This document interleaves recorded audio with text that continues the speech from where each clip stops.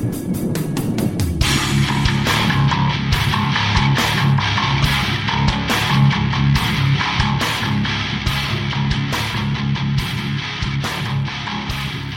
to Bitstorm, a comedy game design podcast by two guys who know nothing about comedy nor game design. I'm Ben Slinger, and with me as always is Trevor Scott. Yes, I am.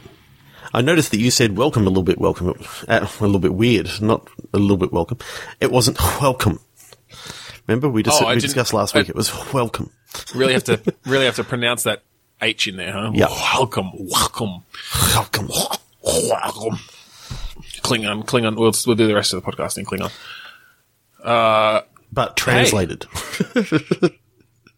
Yeah. So if there's any weird grammar, it's because this podcast has been translated from Klingon into English. Hey, we're going to play some Click Pitch. Do you want to tell the folks? All the way from the start, and we're not going to do a pitch like you said that you were going to try and up your game? I just left my game alone.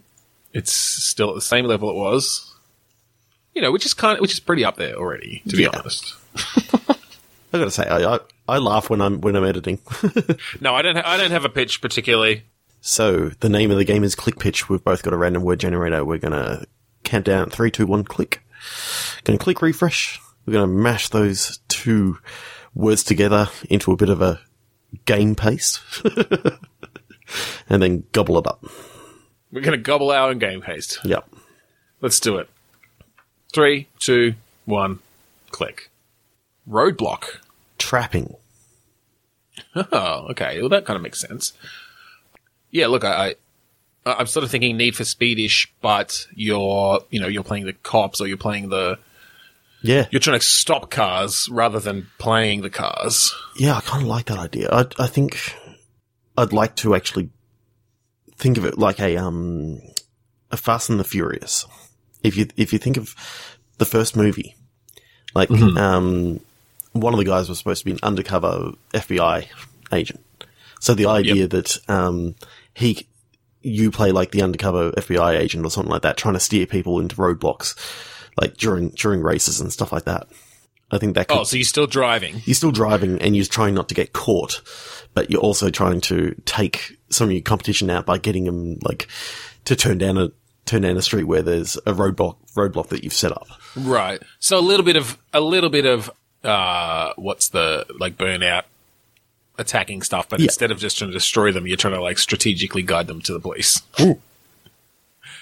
Look, that could be interesting. It's almost a bit of kind of that herding aspect of a strategic racing game where your goal isn't just to win. It's not just to come first. You kind of have these other, and you could take this out into bigger things, I guess, where, it's just racing games, but you've got these little side quests that kind of push the story along, or something, or affect other parts of the game.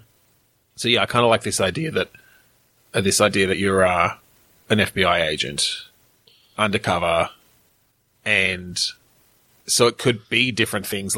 It's make sure you head at least 3 people this race down towards our roadblocks, or it's make sure you destroy this particular building, damage this building in a certain way, make it look like an accident, make it look like part of the race. But, we know that there's a drug den there or something and we need to get rid of it. Crash through this crack house and take out these foundation points so that it crumbles down to the ground. Oh, and win the race. Well, I think it doesn't matter. Well, maybe you win. Maybe you have to place high enough that your reputation doesn't go down so much that they start suspecting that you're not all you cracked up to be. So what I like about the herding people down towards a roadblock and all that sort of stuff and getting them sort of captured is, throughout the story, all of a sudden you start getting, you capture more people, so the police send more undercover agents. So it's basically almost like a reverse nemesis system. You're trying to put all your undercover officers into position just by taking out the non-undercover officers. Right. Oh, I see. So Right. So you end up with like this whole like race team, underground race team being like 90% your people. 90% your people, and they're all still doing all of this illegal shit. They're all still doing all the races and stuff, and it's all just to take down that like those last top 3 people in this criminal organization. What I think would be a great end to it is if you found out that it was like the ATF or something like that or a rival agency were the other half of it, and it was all you were trying to sting each other. There are no criminals left. That's what happens when government agencies compete and don't share information. There's one criminal, and they got away. They got away in all the diversion when you all started shooting at each other. Or you fired him at the start. It was the one person who wasn't actually hired by the US government. Mm-hmm. Oh god, that's funny. 3, 2, 1, click. Yep. Margin. Seasoning. Margin is interesting. There are a few places you could go with that. I mean, what came into my head straight away was quite often what I use the margins for is to like doodle in. Yes. Yeah. And I just had this image of my doodle coming to life and sort of roaming around through this book. That could have something to do with, like, maybe it's a cookbook that it sort of is going on this adventure through. Yeah. I thought of that too. I thought of doodles in the margins. I feel like there's got to be something.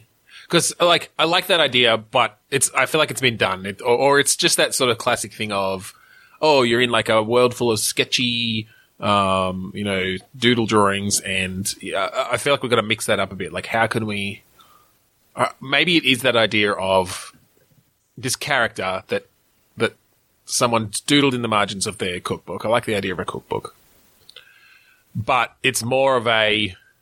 That could just be the kicking off point of, and here are the adventures that this person has throughout the cookbook. Okay. Like maybe it's someone who's, actually fairly creative in a lot of different ways. And so on every page of this cookbook, they've sort of drawn this character in different situations. And that's just the start of the level, and it sort of fades into it. But then it becomes a bit more of a traditionally drawn either 2D or 3D game, but it's themed around the recipe.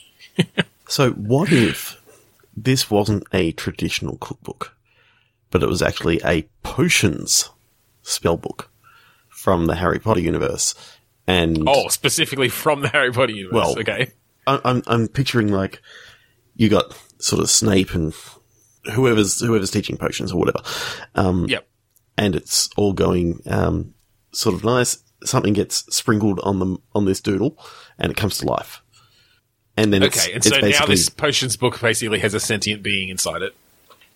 But again, I like your idea of it's the doodles that you see on this book, which it could be like, if you remember the sixth book or the sixth movie, the Half-Blood Prince, where Harry ends up using like the book that's actually within the actual classroom itself. Instead of the new book, because he didn't actually have his books at the time. Yeah. So I like the idea that it's, fully written in all this sort of stuff. But it's like another book. It wasn't the one that Harry got. It was just another one. It's just got lots of like drawings of like characters and like dicks galore and all this sort of stuff. It's like nothing actually useful. It's someone who is a bit more like daydreaming and just drawing wizard dicks in there. They all come to life. Yeah, because the season gets maybe it was Harry's dad's book, because he seemed like a bit of a fucking class clown. And so during potions class, while Snape's over there like creating new and amazing potions and figuring out better ways to create all the potions in this book, James Potter is just sitting there drawing dicks and characters like dick dragons. And so then, and then that's just the framing story for the actual adventures. Like the levels themselves are, got nothing to do with that. The love potion level. And on that page, he drew this character, with a sword, and I don't know. a Cupid's bow and arrow, and so it's you base the. It's almost a bit of a. You could almost have it be a bit like with the Rayman Legends games where Yep. they've just got all sort of the bunch of paintings and each one's themed differently. But these are they're themed around spells and recipes. I like it. All right, let's click again. Click on pick. Trevor, are you a grower or a shower? I'm a verdict. I don't know. That's your word, verdict? Yeah, Mine's verdict. grower. Mine's grower. Maybe this is a court case where the verdict comes down to whether someone is a grower or a shower. Oh, I thought, Like, how large did their penis look while flaccid? God. I mean, when you started laughing, I started thinking, oh, please don't say something about like a dick measuring competition or something like that. Where, Well, now you've just said it. oh damn it! And so it's you're the judge delivering the verdict. How you're determining? It's like, no, that measurement wasn't taken from the base of the shaft. You took it from the tip of your pubic hair. You are disqualified. Just because you've trimmed your pubic hair and it looks bigger. Sorry, but this other person actually wins by a hair. No By pun a head, intended. by a head, by a single urethra. I thought you said Makes by sense. a hair, as in like a rabbit sort of thing. Yeah. This H-A-R-E. guy has a rabbit in his pants and it's huge. We call him the hair because he has a literal rabbit in his pants. I don't know. Right. Oh, man. got Tonight. nothing for that? All right. 3, 2, 1, click. Taunting. Outcry. All right. My mind goes to high school because there's a lot of taunting that happens in high school. Teasing, bullying. Mm-hmm. Maybe this is a story about a high school student who is being bullied, and they're running from their bullies, and they slide in a pool of toxic waste, and they wake up and they find that they have extreme voice powers, and they call themselves Outcry. That's their superhero name. Okay. And you get back at all your bullies. Or maybe you just like are dealing with your secret identity of being a superhero in high school, Spider-Man style. What would the powers be? What sort of voice powers could you get that would be an interesting metaphor for high school?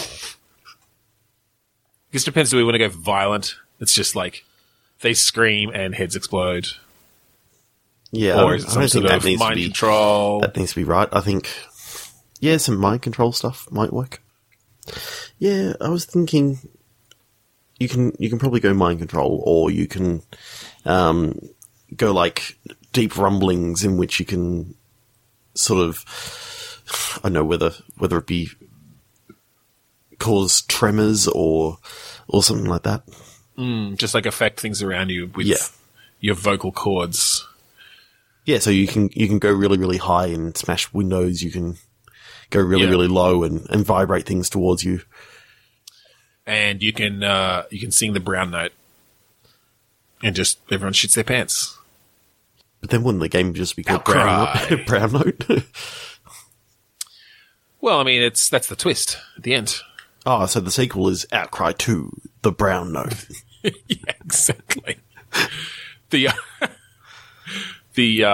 aftermath of the brown note. And then you're just in a world. The It's Wave. the note that was heard around the world, and everything's just covered in feces. And then it's actually a post-apocalyptic story Oh, God. after the shit wave. Year 3. Do you remember where you were on 7-Eleven? The day that we all bought things from 7-Eleven and shit our pants. That's what they all blame it on, because they didn't know about Outcry's powers.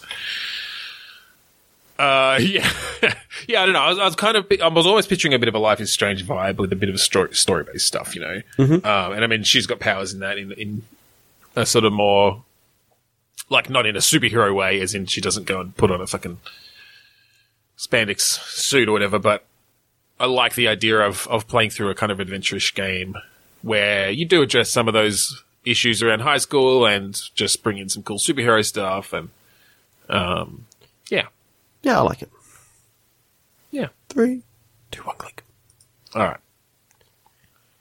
Slumber. Poverty. It's a tricky one just to be funny about. Well, it doesn't have to be funny, if you know what I mean. Maybe you can have some lighthearted sort of moments in which, you know, I'm picturing like you're playing a homeless guy on the street. Yeah. And it's like a day in the life sort of adventure game of like just the stories that that this person is able to sort of talk to these people about. Yeah, so there are a few ways you could take it, and obviously you need to be sensitive of the subject matter. Mm-hmm. And yeah, I guess the one thing I'd be wary of is romanticizing the homeless experience in any way. But at the same time, I think it is important to give a character like that the dignity they deserve too. So yes. Yeah, I think there is definitely stories to be told there. And yeah, part of it could be this guy gets to meet all these different people and they treat him in various ways, and you know, you can explore how that plays out. And then you can go into some of the sort of deeper stuff of like the systemic issues that got him there, and like having to deal with bureaucracy, you know, of things like, oh, you can't do this unless you've got, you know, some ID, but you can't get ID unless, you know, you've got some money or whatever, or, you know, there's all the stuff address. That really, or an address, well, exactly, or an address. That's a big one, obviously. Yeah, and those sorts of things that really keep people like that down, unfortunately, and make it hard to get out of those situations. I mean, yeah, so I don't know, what sort of gameplay are you picturing? You sort of said adventure game, but...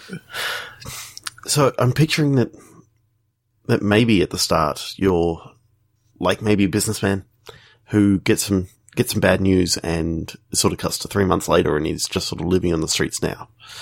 So you're sort of only new onto the streets. You're sort of still having to sort of fall into line. Talking to people within the area that you've been sort of staying, you know, spending some time at the soup kitchen, trying to get some food, and just almost like the idea of it being more of a graphic novel, if you know what I mean. Yeah. Yeah, I think, I mean, I like the idea of them being new to the streets.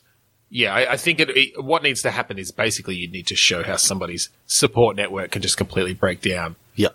You know, maybe they are relatively isolated already, and then the one person who they sort of rely on is killed or has to move away or is arrested or something. Or just passes away because of, you know, some sort of illness that... Well, that's what I mean, yeah. And it just sort of leaves this guy, you know, pretty helpless. Yeah, it's interesting because, like, yeah, obviously as I'm talking about, there's a lot of serious subject matter here, and I think that games can explore that really in a really interesting way and give you those perspectives. Yep. I guess it's just, yeah, how's the best way to express that, you know? Yeah, like a graphic novel style thing with some minor choices is probably a safe way to go about it. Yeah. But as with a lot of stuff we do, you know, you just got to find the right person to write it then. Someone ideally with some experience in that area. Again, or who deals with a lot of people. We're just the ideas guy, not the actual writer. I mean, the difference between coming up with the idea and the difference between writing the story is very different. Yeah, we're just here to advocate and say, hey, somebody tell this story because I want to play the game about it. All right, let's click again and see if we can get something we can really dig our teeth into. Okay. Recorder. Genocide. Oh, come on, dude. That's what I got. All right, I'll click again. That's maybe a bit too rough. Yeah, I don't really want to dig my teeth into a genocide. Infinity. Recorder. Infinity recorder. Now, this probably isn't where we should take it, but when he said recorder, my mind went to the instrument that everybody plays in primary school. Yeah, my mind went there originally, but with you saying infinity, I've got, a basic idea of something better. Yeah, sort of like I'm picturing like an invention that someone creates called the Infinity Recorder, and basically it uses. I've just got it in my head now like a massive Mobius strip, so it records on the one side of the strip that there is. Sure. What I like the visual of that, definitely. What effect does that have then? Like, what does this thing do? Maybe I don't know whether this is the idea or not, but I kind of like the idea that they created this recorder to record someone's life. Okay. But what they found out was when you get assigned the recorder, it continues to record, and when it actually gets back to the very start, that's actually the moment of your death. Okay. So when it gets back along this single side of the strip, back along the single side to the exact moment that it started, to the same point. Then So okay, that's it. I like that. That's quite interesting. And again, there's some cool visual stuff you could do there of like that strip filling up with color or light or something as the recording happens, so you can kind of see. Yeah, I'm picturing how far that along it it's is and a hologrammatic recorder. But the weird thing is, I like the fact that it's like this quantum technology that they don't quite understand. They've just sort of like stumbled across it in a way. And it like I could just imagine this the scientist that is first aiming to work on it. It's like, wow, it's filling up with color really, really quickly. Well, so that's what I was going to say. All the way around, and they sort of realize straight away, it's like, oh, Jesus Christ, this guy just died. So let's explore it a bit. Yep. So you've just implied there, because this is what I was going to ask, is like, so it's not like it's a specific length to begin with. It basically it records 1 centimeter along it per week, and so if you start recording, you're going to die in a year. No. So it's more around. It can actually predict when you're going to die based on when you start recording.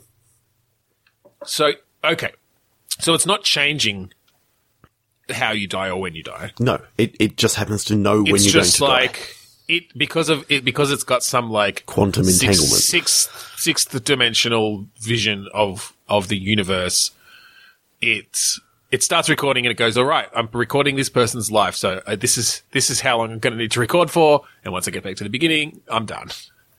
And so, I mean that's interesting to start exploring that, because I'm now picturing all these people like trying to figure this out.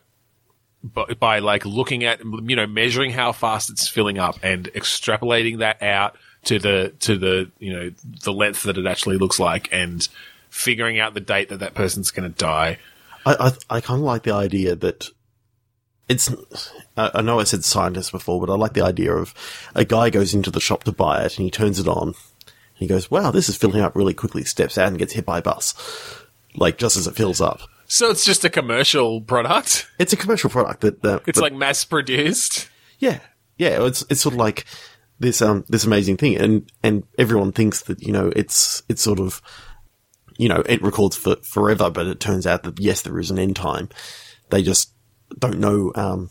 The people that they try it with in the testing phase don't actually aren't going to die for many years. Are going to die. But the idea of this one guy who picks it up and like it's starting to fill up really, really quickly and just steps out and gets hit by a bus, and just as it fills up, it's like, that's an interesting idea. It reminds me of the Machine of Death books. Haven't read them, sorry. Which it's 2 books, and it's like, I guess it's an anthology from different authors, where the only thing they were told to write about is this idea that there is this machine of death, and it's just a commonplace thing. And if you give it some of your blood, it like takes some of your blood, and it will spit out a card which tells you how you're going to die. And it's usually just a single word thing. Yeah. You and I played the card game that they made. Oh, yes. I remember that. That was fun. We came up with some stupid, crazy ideas. Yeah. So, yeah, in that, it's the whole thing is like, it can give you ironic answers. It's always accurate, but it's not always, obvious what it's going to be.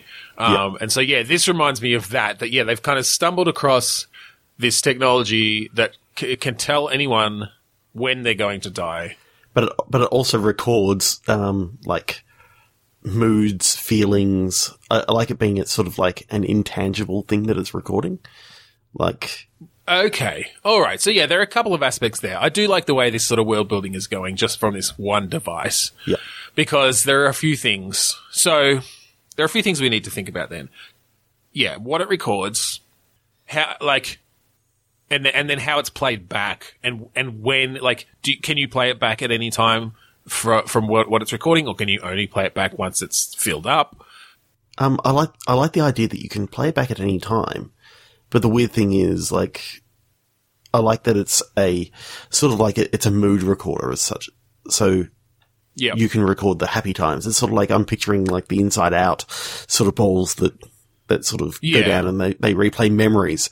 But what you get is the feeling that you were feeling at this time. Yeah, so you're not actually replaying any visuals. No. Or sound effects or... You're literally just... Wait, so when you play it back, though, do you feel that thing again? Or is it represented in some way? So therefore you see a slightly diminished colour get recorded at that point when it's recording. So visually you kind of see the colour, but then if you actually play it back kind of through your own interface... Yeah, it's like it's a copy of a copy. Full emotion, yeah. But if that's interesting. If you play back the original copy, obviously you're getting the same feeling. So if you want to... you just witnessed the birth of your daughter, and then years later, you can go back and relive that same feeling. Yeah, and that's interesting because obviously for the person who experienced it, I could imagine it that they sort of do get visual aspects because that's pulled from their own memory, and the fact that this is prompting their brain to feel that same feeling just enhances that in huge ways and enhances those memories, but anybody else who's trying to use that then, they don't have those memories. So all they get is the emotions. And so I could imagine some real, like, interesting stories that could come from that, whether it's from the black market of that, where they're... Yeah. Well, and that reminds me of, what's selling that movie fear, and they're selling, extreme sadness and... Thrill, and thrill seekers, like, the tapes... Of bungee jumpers and things are, in high demand because people want to be able to feel that thrill without actually putting themselves in danger. Now I'm picturing like a deep web sort of thing where people have recorded, the last feelings of someone who's been murdered. Oh yeah, snuff tapes. Yeah. Yeah, I like that. And so I like that idea then that you're right, like you can make copies of it, but they're degraded. Yes. And so the cheap stuff you get is like, it's a copy of a copy of a copy of a copy. And so you still get that tinge of it, but it's not the good stuff. It's not the good stuff. And so the most expensive stuff is obviously the originals that you can play back. And I think by design of the device, like they have to have come from someone who died. Like you cannot just take the original tape from someone that's halfway through being recorded. That person themselves can play it back. What I do like sort of hooked into them is that you could maybe play a investigator, whether it's police or from this company, and there's reports of this one guy who died, but his tape wasn't finished. Right. Okay. So yeah. Okay. That could be the main sort of storyline then. Yeah. Yeah, I like the idea that you're some sort of because I'm picturing this in a world where this device, this technology has been around for a while. So all sorts of industries and things have popped up around the fact that this is a ubiquitous thing. Like, 95% of people have these. You know, these sort of feelings are the new entertainment sort of thing. Yeah, they're the new entertainment. They're the new way to kind of appreciate your life in certain ways, to go back and remember those good times and re-experience those feelings, to really, you know, I'm picturing that, you know, it's discovered that, you know, if you go back to the feelings that you had for particular memories, you know, like I said, when they're your own memories, it kind of makes those memories stay vivid. Yeah. And so it's a way for people to really remember their good memories, or the memories they want to remember better, more vividly, and keep them fresh. But then, yeah, there's the second-hand market, basically, for people who have died, or for people who have made copies, which obviously, yeah, are less intense, but still have some of the effects.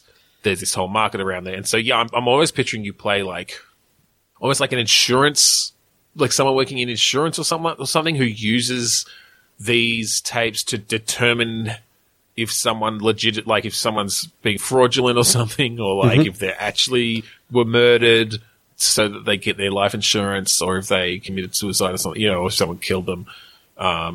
Or like, yeah, I don't know. So you're sort of having to, there is an investigative sort of aspect to it. So one of the words that you said before really struck a chord with me, and it was vivid. Yeah. And it brought me back to something from quite a long time ago that we wrote a song about. Okay. Called Monochromatic. Yeah. Yes. I'm picturing that the aesthetic of this whole game is that it's all in black and white. The only sort of colour that you're getting in the real world is through this infinity band that everyone has. Yep. And so you can see the vivid colours on there, and in your memories, everything is in vivid colour. Yep. That you play through. You know, you can maybe play through some of the memories, but then everything in the real world is like just this dull sort of grayscale thing. I like that idea. I like, because I know that we actually wrote a song about that whole idea about going through this black and white photo album and your memories of the when the photo was taken, bring the color to it, sort of thing. Pure color, and you realize that your life is sort of dull and meaningless, and almost is the black and white shown in the photos. Yeah. Yeah, I think there'd be some really interesting visuals you could do with that. So what physically do you think this infinity band looks like? Where do they wear? Is it on their wrist? It's on their wrist. I think it's like a friendship bracelet. Yeah. Yeah. That you put on, and it just sort of, it wraps around and just creates this perfect, like, Mobius strip that almost sort of floats around your wrist. Oh, okay. So it's not like kind of tight around your wrist or embedded in any way. It's actually, continuously floating. It's just big enough so that you can't slip over, like, the wrist or anything like that. But basically, once it's on, it's on. Yeah. Yeah, I think it's definitely a permanent thing until you die, basically. Or, maybe they figure out ways to do it. But so, yeah, and then the copying then, I'm thinking you can copy from live bands. Yeah, I think what you can do is, if you want to experience someone else's happiness, you can click on, like, you can touch the green and you feel that emotion that... Oh, okay. I like that it's a physical contact sort of thing. I think that's good, but to have these be able to be sold, there needs to be some way that they have kind of reverse engineered it in a way that they can get it onto, kind of like an off-market version of one of these things where it's just playback, and maybe it has a different form factor, maybe it works a little bit differently, but yeah, that they basically the device itself is a complete unknown, but over the past 15 years. People have reverse engineered certain aspects of it just by, the radiation that comes off it, and determined how to interpret that into something that can kind of play back feelings. Maybe it's almost a bit of a side hack where you have to plug the recording into your own band, like into your own infinity band, and it kind of via radiation affects your infinity band in some way to kind of affect what's being written almost, which then affects your actual mood. Do you know what I mean? So I'm picturing this, I'm picturing like a back alley stall in, I'm saying Chinatown, but I'm thinking, sort of just a market stall where there's basically, you're in the middle of the city and you've got stalls running both sides of the street.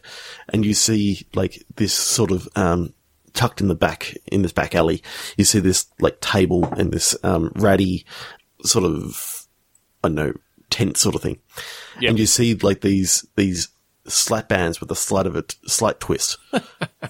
Yep. That's what I'm picturing that as. Like, there's just a slap band with a slight twist, and it's like, you know, well, we've got these great used infinity bands in which, you know, you can experience all this happiness and all this sort of stuff. Don't worry about the red at the end, sort of thing. Yeah, they couldn't quite clip that out. So, you know, you can sort of slap it on your wrist, but it's only a temporary sort of knockoff. Yeah, I like that idea of it being a slap band thing. I think you maybe have to slap it over your own infinity band in a way, like, and it kind of consumes it. Maybe, like, maybe they can't be reused, and that's why. Yeah, like, if you've bought one of these slap band things and you want to be able to do it multiple times, you could get a device that made your own copy or copies, and you don't consume that initial one, or each of those copies then is going to be, you know, lower quality. Yeah. And so, yeah, the only, you know, you have these producers who have an original of a particular emotion, and they're able to make pretty high quality copies of it as long as nobody consumes that original. But then you've got kind of the people downstream from that who decide, oh, I'm going to sell them as well. But they sell, you know, they're selling a copy of a copy, and then someone else is selling a copy of a copy of a copy. Okay. So now that we've got our world built. Yeah. The protagonist has a friend who used to be their partner, and you get a phone call from them. You have a bit of a meeting. One of the things that you notice is like got heaps and heaps of time left on their band, right? But then you find out the next day that this person, your friend, has shown up murdered, and their bracelet is missing. Yeah, you know that the way that the quantum entanglement sort of works with this thing is he should have had a long life ahead of him.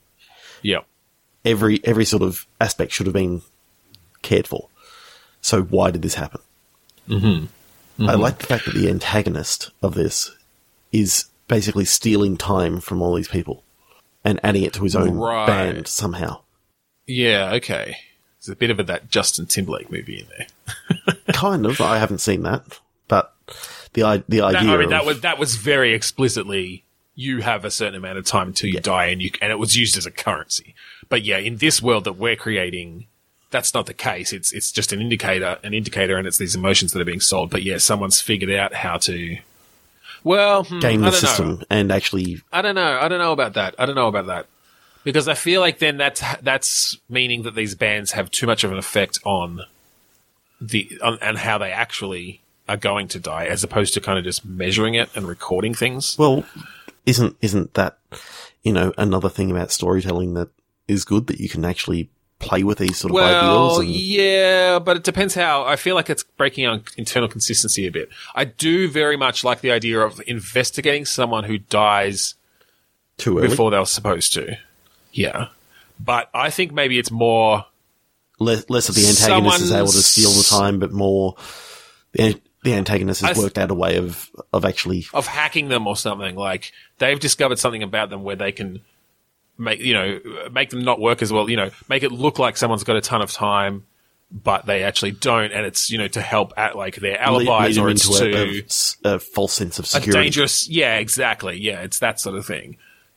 So yeah, because there could be some interesting subtleties there around, like, you can't just shift it all of a sudden. Like, you kind of it has to almost be a bit of a long con where every week you're taking a little bit off of theirs, so like you're slowing it down a bit, basically.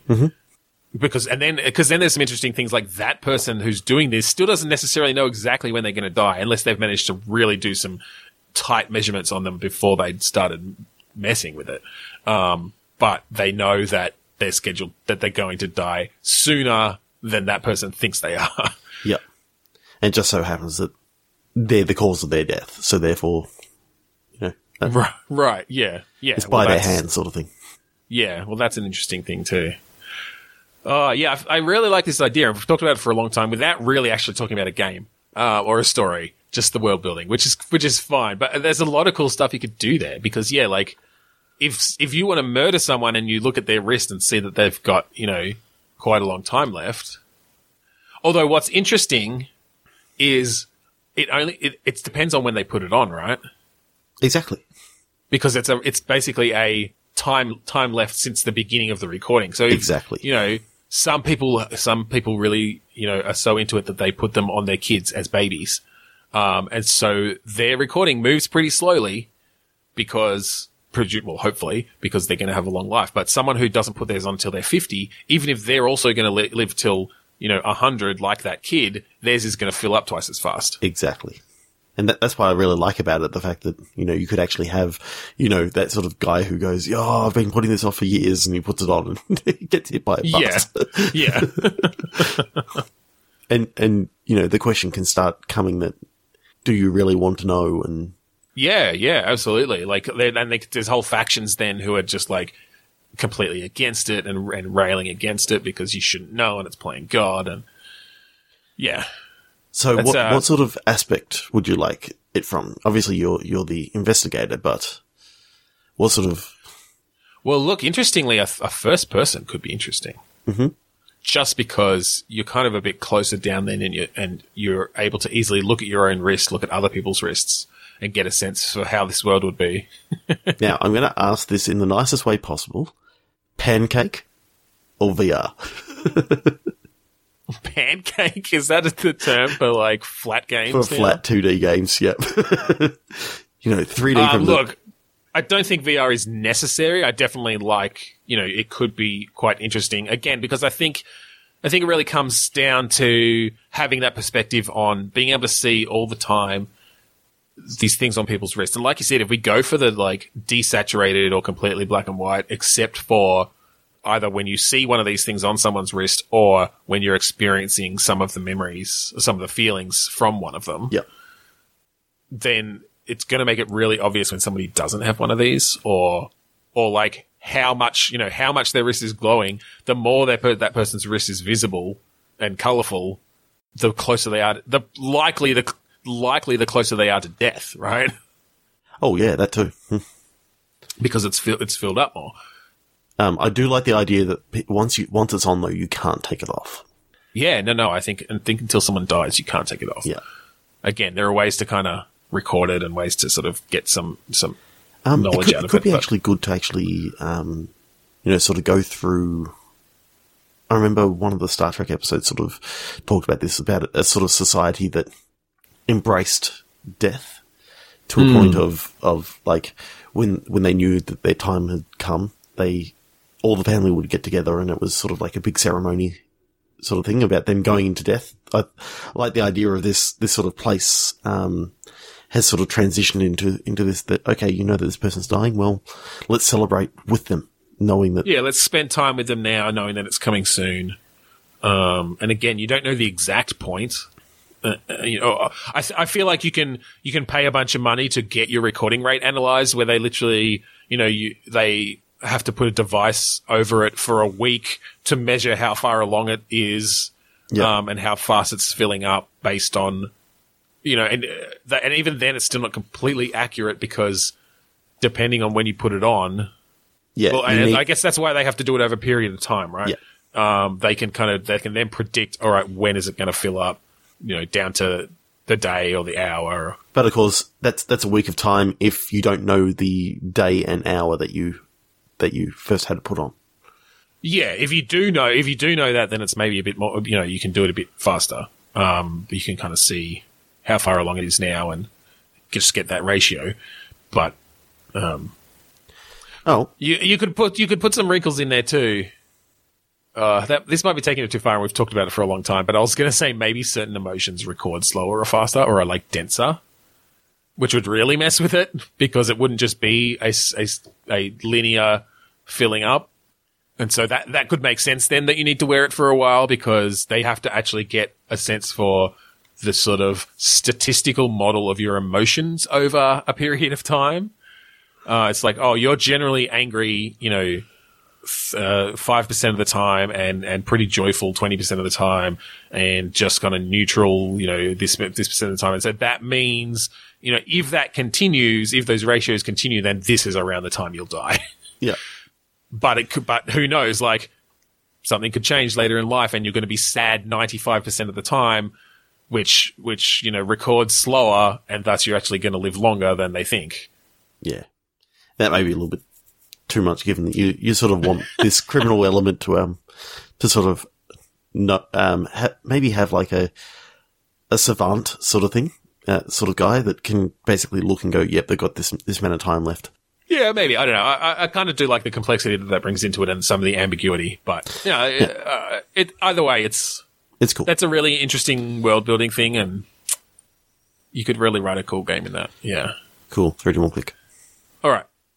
I'm glad we did find one we could sink our teeth into. Yeah, that was awesome. Shifting. Boiling. What was yours? Shifting. Boiling. Have there been any, like, real in-depth VR cooking games? Not that I know of. It seems like it should be something that got done. You'd think, like, again, just as I talk about a lot, that physicality of VR works really well for standing in one place, chopping, but having a bit of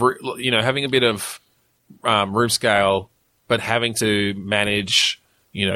Obviously this is coming from boiling. Like you've got water boiling over here, and you're having to chop stuff over here. You're having to mix stuff over here. You got to get it in there at the right time. You're shifting things around. It's basically Overcooked 3. Yeah, Overcooked 3 VR edition. I think we did I think we did a game where you were a Benihana chef or whatever. Yes. Which where you were really... I did that without you because you were in Canada at the time. About a year ago. No, I'm sure I was on that one. No, you weren't. Really? Yep. But I remember talking about, like, the slow motion and stuff. Maybe I just remember listening to it. You remember listening to it because it was also melded in with a guy sort of dealing with knives and shoplifting and all this other sort of stuff as well. I feel like I don't believe you. I shall go back and I shall find it. No, you're right. It was with Sammy. Yep. Okay. Fine. Thought so. Thank you, Podchaser, for making that easy to search for. We'll probably cut all that out anyway. I kind of like the idea of a relatively detailed cooking game. And it could be, maybe it's because they're so popular, maybe it's around like a reality TV show. It's not just you cooking in your kitchen. It's you have some goals and you're competing against other people to create, you've got your different ingredients or whatever and having to follow recipes, and getting scored based on them. I feel like that could be kind of neat. Yeah, and I like the idea of it. Like, it can judge you on how well you cut the vegetables. Yeah, look, you could do that. You could do that relatively accurately, right? I really like the idea. You don't have a surface that you're cutting against, but you've got the sort of up-down movement. But the reason why you can't actually feel anything is because I like the idea that all the knives in this world are like lightsabers. Like tiny little lightsabers that I thought you were going to say you can't feel anything, like the way that we bring the fact that you can't feel anything in VR is that in this reality TV show, you're cooking after they've given you like Novocaine in your arms. And so that's actually the challenge. It's like, yeah. Yeah, I mean, you could do it that way, and then you could actually, be. One of my favorite things is sliding, a blade underneath some food, and then being able to stick it into the pot and that sort of stuff. You can't really do that with a lightsaber. Yeah, that's true. Yeah, maybe they're just like really super expensive, super sharp knives. Maybe there's mini games where you're like showing them, you're selling them, and cutting shoes and tomatoes and things. You're doing an infomercial. Yeah. Yeah, and that brings in some of the other sorts of things we've talked about before, like, we had the butchery game, but, being able to fillet a fish or cut some butterfly or chicken breast or something as part of this and really getting the skill down right for that could be really cool. Yeah, sounds good. And then, particularly in VR, it'd be interesting to have the whole game show thing going on as well. That's cool. Cool. 3 to 1 click. Cool. All right. I've got time for one more. Hydrogen. Leisure. Ooh, hydrogen leisure. So, are you on a blimp?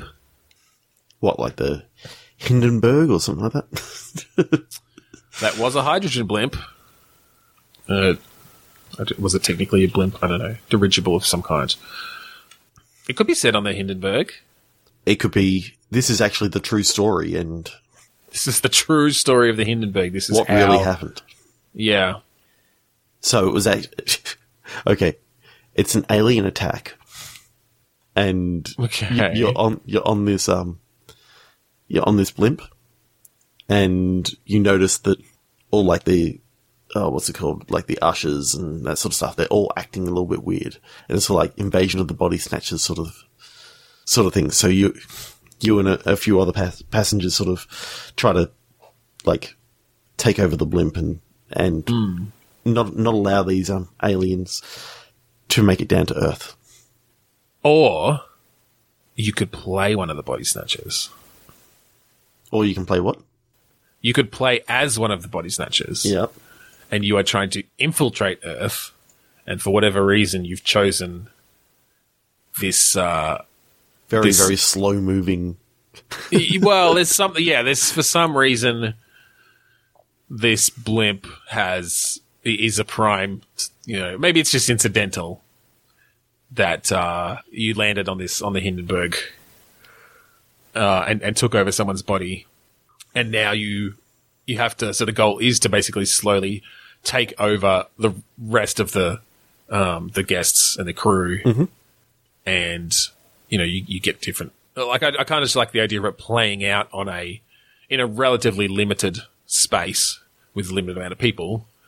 But yeah, the fact that you know what's coming in a sense, that eventually this thing is going to explode and crash to the ground, could sort of have an interesting impact.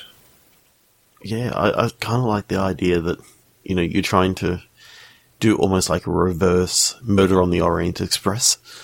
So you're the murderer trying to not get caught.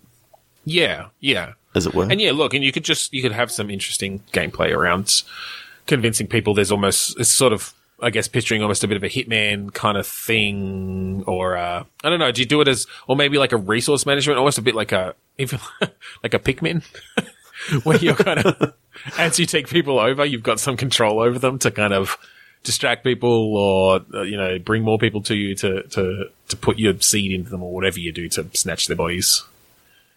Yeah, that could be kind of interesting. So what's the win condition in the game? The wind condition? The win. I don't know. Maybe taking over literally everyone on the ship before it catches fire. Everyone's killed. I don't know. Maybe you manage to get off. Or maybe you just don't care. Maybe you personally don't care about these people who you're body snatching. They just become your tools. And the disaster then is your escape. Like, that's how you manage to get off without sort of being seen or raising suspicion. Okay, there you go. Of the 97 people on board, 36 passengers and 61 crewmen, there were 35 fatalities. Right, okay, so not everyone died. Yeah. I kind of like that, having maybe not quite 97 people, although 97 people could be interesting, depending on who you've taken over. But the whole thing actually happened when they were trying to dock in the United States. Yeah. Yeah. Well, maybe that's it. Like, maybe part of it is as you reach the end of this trip as well.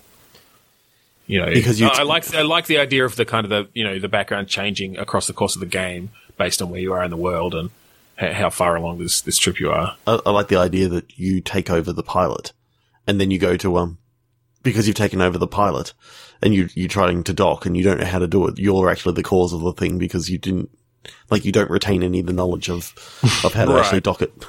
Yep. Yeah. Yeah, that's interesting. Alrighty. Let's finish it there. So if you want to find us on the internet, we're on Twitter, Facebook, and Instagram. We've Bitstormcast on all of those. We have a Facebook group, facebook.com/groups/Bitstorm. We have a YouTube channel where you can find our point, click, repeat series and maybe some other things soon. And we are also on Podchaser at podchaser.com/Bitstorm. We're also on Apple Podcasts and iTunes, where you can rate and review and subscribe. We do have a website, www.bitstormcast.com. I'm not sure whether... Did you actually fix up the other one yet? Yeah, it should be fine. Okay, bitstormcast.com as well. We'd like to plug our friends at the AGPN, the Australasian Gaming Podcast Network. Search for hashtag AGPN on Twitter, or the Australasian Gaming Podcast Network for the Facebook page. Finally, we'd like to thank Kuridas for the song Mount Defiance off of the album Containment Failure. Yeah, so thanks again for joining us this week on Bitstorm. I'm Ben Slinger. I'm Trevor Scott. Oh, the humanity of the body snatchers coming and taking us all. Okay.